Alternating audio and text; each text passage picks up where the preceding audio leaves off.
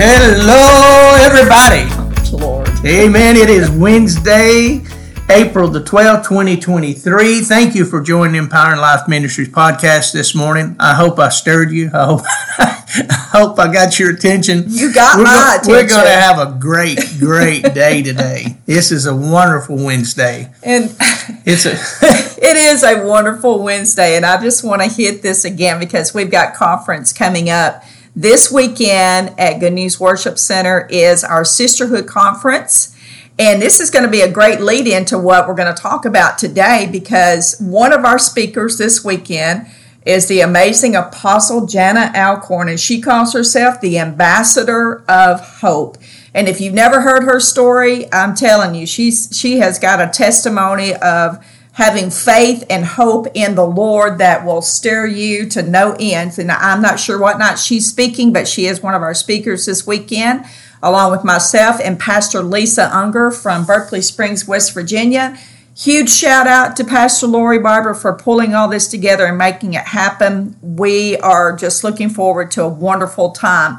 But the reason I brought that up about the hope is because yesterday we talked about what the characteristics of faith is, and today we wanted to talk about what it is not.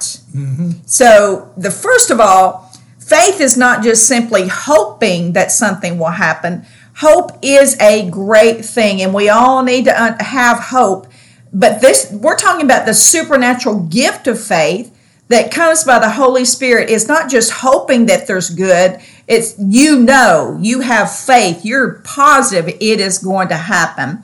So you have to understand the healthy part of what hope is, and the one that, because we make the statement all the time, well, I hope it happens. That's a negative faith, because that's saying, I don't really know. Let's wait and see. Let's wait and see. But true faith, true hope has placed a confidence in you that the Holy Spirit is at work in that thing. That's what the Apostle Paul wrote about in Romans 4, talking about when God told Abraham he's going to be a father of many nations. God believed and called those things that were not as though they already were. Yes. So that's what we have. That's what faith does. Faith calls it done already. Right. It calls it done in the present. I'm not looking for something in the future. I'm calling it done right now. And really, it's not saving faith, because you have to have saving faith to become born again. You have to believe Jesus' death, burial, and resurrection, and believe that same thing is mirrored in your life when you come to Him. But that's not the gift of faith. Saving faith is just really what it takes to believe God.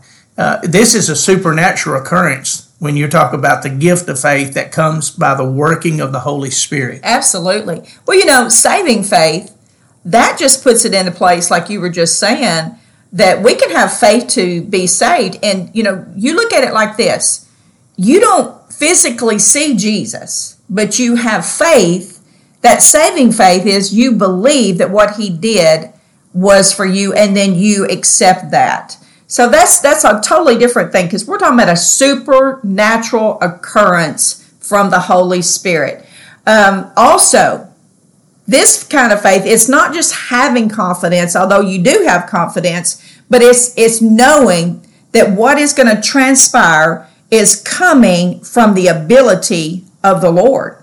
Mm-hmm. And that to me, it totally shifts things. Because something like you said yesterday about if we can take care of it, that's not having faith in the Lord. No, it's having faith in ourselves. It's having faith in ourselves. And, and another thing it's not like that simple childlike faith, that usually when just a child would have faith because we learn to put our trust in someone or something. The childlike faith means that God means what He says and what He's gonna make it happen. Childlike faith is something we should develop, and it is something we can, but the gift of faith is not what we refer to as a childlike faith. A childlike faith comes because they are just trusting in that person. Well, the gift of faith is a supernatural manifestation of the Holy Spirit. Yes. And that's what places confidence in our answer to prayers, that's in our heart at a certain time, or it's when our spirit's saying, yes, this is it. it's going to happen this time. It works something like the word of knowledge is the way it kind of functions in that. To me, the big thing about the gift of faith is it's declarative.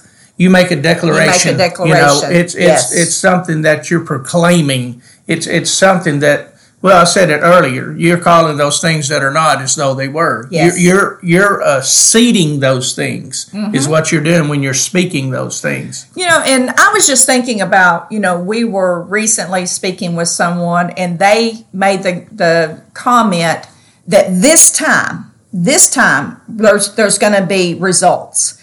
And that's because their faith has shifted, and it's a place of deliverance, but their faith has shifted to that power, that gift of faith that says, all the other times this might have failed, but not this time.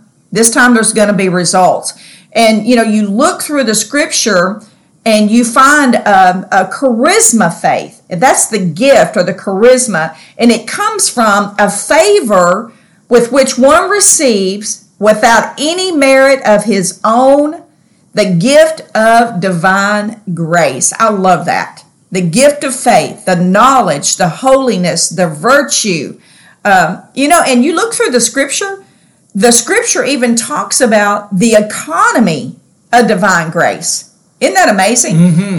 That's part of the kingdom culture. In the kingdom culture, part of the economy is that there is a divine grace that we can tap into.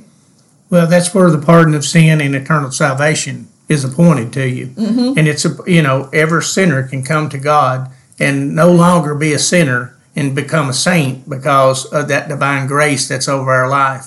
Grace or gifts denoting extraordinary powers, distinguishing certain Christians and enabling them to serve the Church of Christ, the reception of which is due to the power of divine grace operating on their souls by the Holy Spirit. By the Holy Spirit. That's the key right there. By the Holy Spirit. And I was thinking about this, the gifts of grace that precede, basically, extraordinary powers that take place. When I can think back of times in my life when the power or the gift of faith kicked in, it was extraordinary. It wasn't just having faith to believe for the small things, but like we talked about, this is having faith to believe for the extraordinary things. Amen. Extraordinary things, and that is where we're trying to pull everybody into. So it's not just having a little childlike faith or just a couple of things. Well, I can say it like this, and I have a little bit of hope. No, this is extraordinary. And tomorrow, I really want us to explore some scriptures, some stories in there. And I think this will kind of get us to understanding this power of the gift of faith. Amen? Amen. So tune back in with us tomorrow. We're going to go through some scriptures and hopefully, share this with somebody. We want to help get this gift of faith build in every single person. Yeah, we want you to believe God. For the impossible. That's right. Believe God. Believe what He says. Believe what His Word has declared over you. Believe you are who He says you are. Amen. And you are the righteousness of God in Christ Jesus. Yes. Amen. By the gifts and the calling of God is upon your life. Have a blessed day, everybody.